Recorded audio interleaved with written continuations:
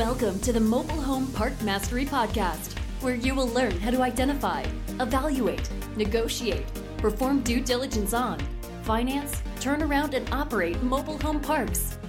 And now, here is your host, the fifth largest mobile home park owner in the United States, Frank Rolfe. Flat, round, or pitched. This will be the first part of a 5-part series all about park-owned mobile homes. We're going to talk about the challenges of them, the benefits of them, and we'll be doing a whole lot of insider secrets on them. This is Frank Rolfe of the Mobile Home Park Mastery podcast series.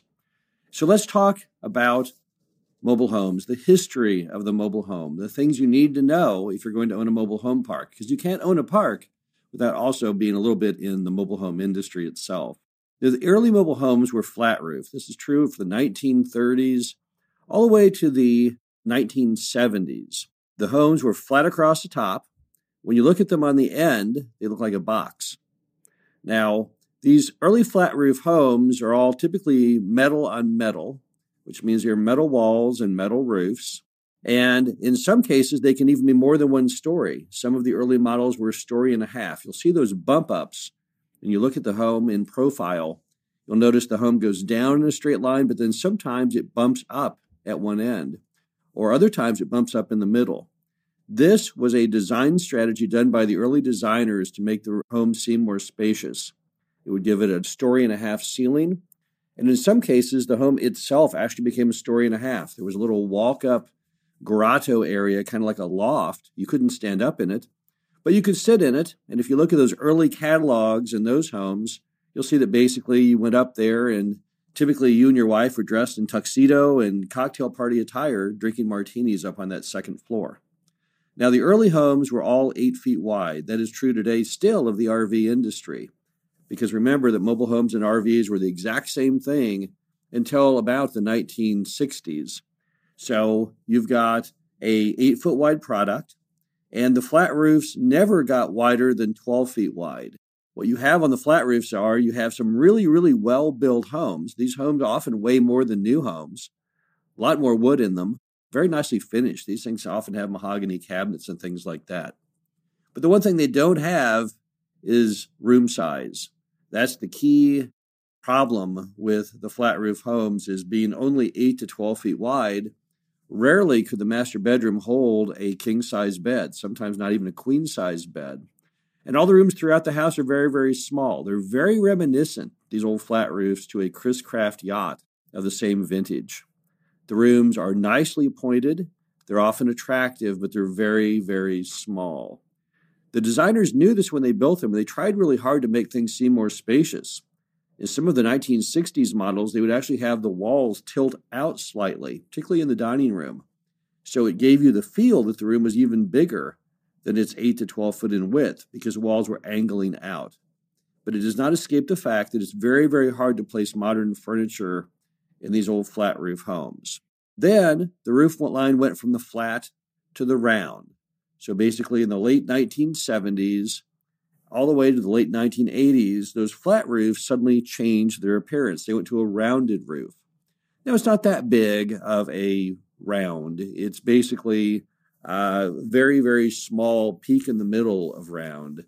But nevertheless, the designers decided that flat roofs were not a very good idea, because flat roofs hold water, they hold snow. So rounding the roof would be much more efficient when it came to dealing with the elements. They also realized that it would be nice to get the rooms a little bigger. So in the late 70s to the 80s, on the round roofs, you'll find the homes change from 12 feet in width to 14 feet in width. So the early round roofs were often 12 feet, but the later round roofs, most all of the round roofs of the 1980s, were 14 feet wide. At the same time, they also realized that their whole goal in life with these things was to make the rooms larger.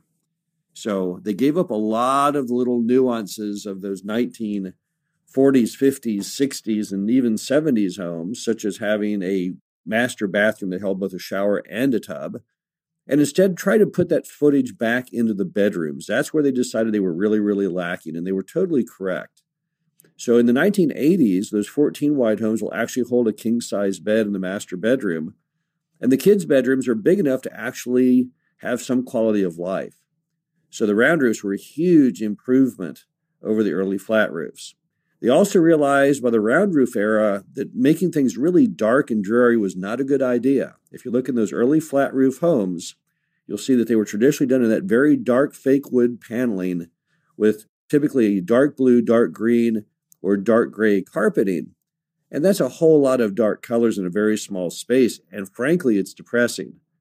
By the 1980s, they realized that maybe it was smarter to make things more lighter, neutral colored, and that, I think, had huge benefits. Then, just as the round roof had changed the flat roof, suddenly you have a new roof line. That's the pitched roof. Now, the pitched roof was not a very big pitch initially. These came in the late 1980s to the early 1990s. And the very top, the peak of that pitch, is no higher than the very peak of the semicircle of the round roof. So it's not a huge pitch, but nevertheless, the concept is that things drain better when there's some kind of angle. And the old theory of why it changed from round to pitch was simply that consumers did not feel that a round roof looked like the home that you think of when you think of the American dream home. Typically, if you ask a child to draw a picture of a home, they'll draw something with a pitched roof with a smokestack on it. Well, the mobile homes don't have a smokestack, but at least they decided they could have a pitched roof.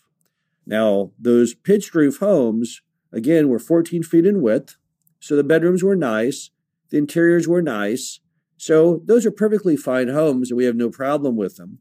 However, by the mid-1990s, they decided it was time to do something even better, and that brought out what's called the modified pitch, which is a much more significant pitch, which makes the home look much, much nicer from the outside. And then they also increased the width yet again. They went from 14 to 16, and then all the way to 18 feet wide. Now, it's my understanding you can't go any wider than 18 feet because the highway department will not allow you to bring something down the highway that is wider than 18 without a very, very expensive wide load permit.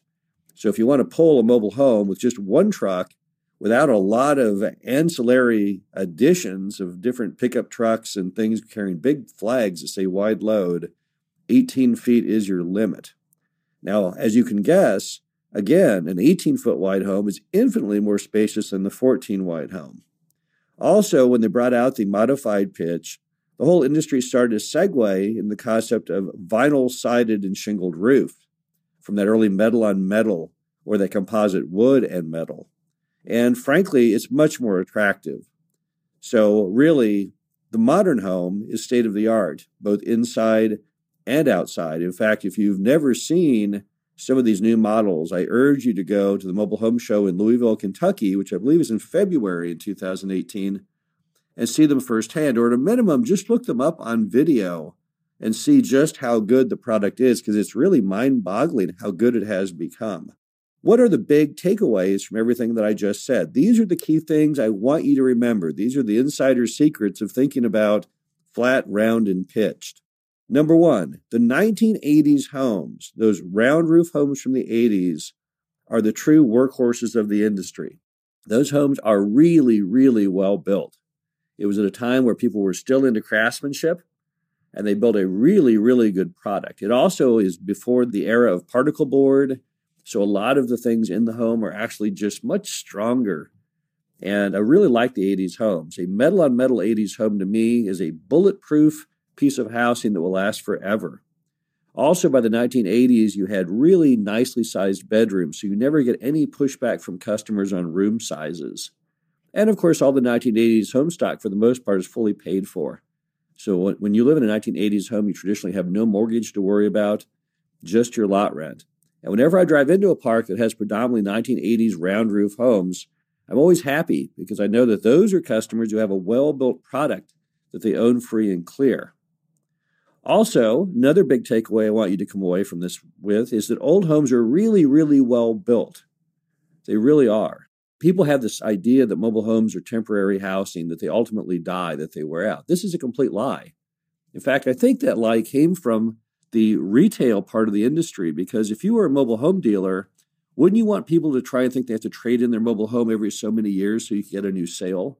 I think you do. A lot of the old dealers would tell customers all the time to bring in their mobile home and do a trade-in on it after so many years.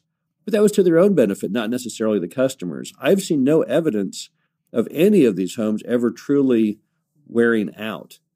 those metal-on-metal flat roof homes as early as you want to go. We have some of those in many of our communities, and they look perfectly fine and are running just fine. Also bear in mind that a 1960s mobile home at this point is over a half a century old. And if it's made it a half a century by now, there's no reason to believe it can't go another half a century and then another century beyond that. But the main thing I want you to think about when you compare the flat, the round, and the pitched, and this is the big item, is the obsolescence of room size. That's really the key issue. So when you've got a home that is from the 1960s, it's well built. I promise you that. Look at the title. Look at the weight on that title versus the weight on a modern mobile home of the same size. You'll see it's much heavier from the 60s. So I'm not worried about it wearing out. What I am worried about is, can the customer come to terms with living in really, really small rooms?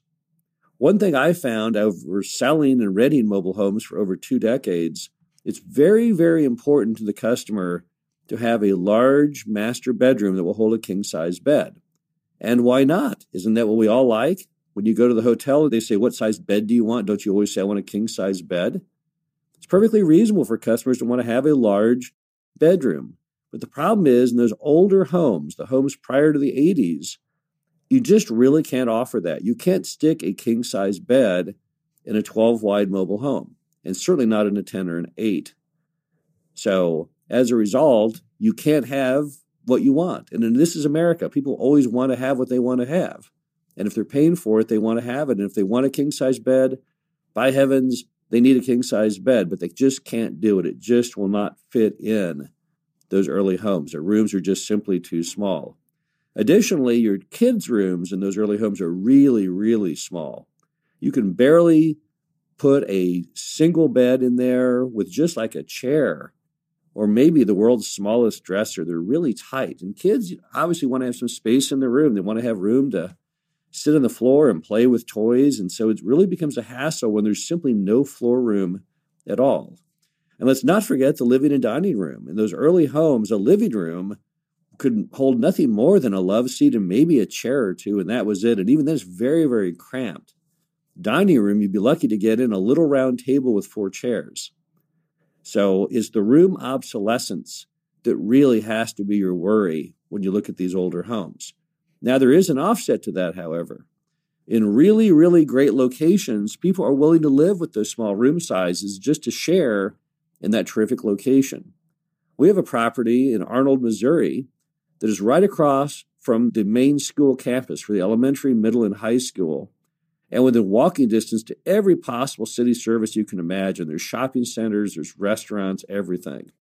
Residents flock to that park, and we stay completely full despite the fact that almost every home in there is from the 1970s or older. The room sizes are very, very small. So why do people do it? Why are people flocking to move into that park despite the fact that these homes are only 12 feet and 10 feet in some cases wide? They're only 2-bedroom, 1 bath. The master bedrooms won't hold a king-size bed. So why are they flocking to it? Why do we get often 40 and 50 calls a week for the property? You guessed it, it's just the location. You see that in other markets with the traditional stick-built single-family housing market, correct? You'll see homes that are not very big, homes that are really not very good looking, but the locations are stellar, and therefore everyone wants to live there. The same thing with older mobile homes. So if you've got a mobile home park and your housing stock is older and it doesn't have big bedrooms, that doesn't mean you have to throw in the towel. What it does mean, though, is if you've got a lot of these old flat roof homes, you have to counterbalance that with a really, really terrific location. One that makes people say, well, I wish I had something a little more spacious, but I'm willing to sacrifice that in order to have my really, really, really nice location. Now, another thing you can do to battle having those smaller room sizes is if your property offers some other common areas that people can hang out in other than their home. That's why a lot of mobile home parks in the early days, particularly back in the 50s and 60s, had clubhouses and other common areas that people could hang out in.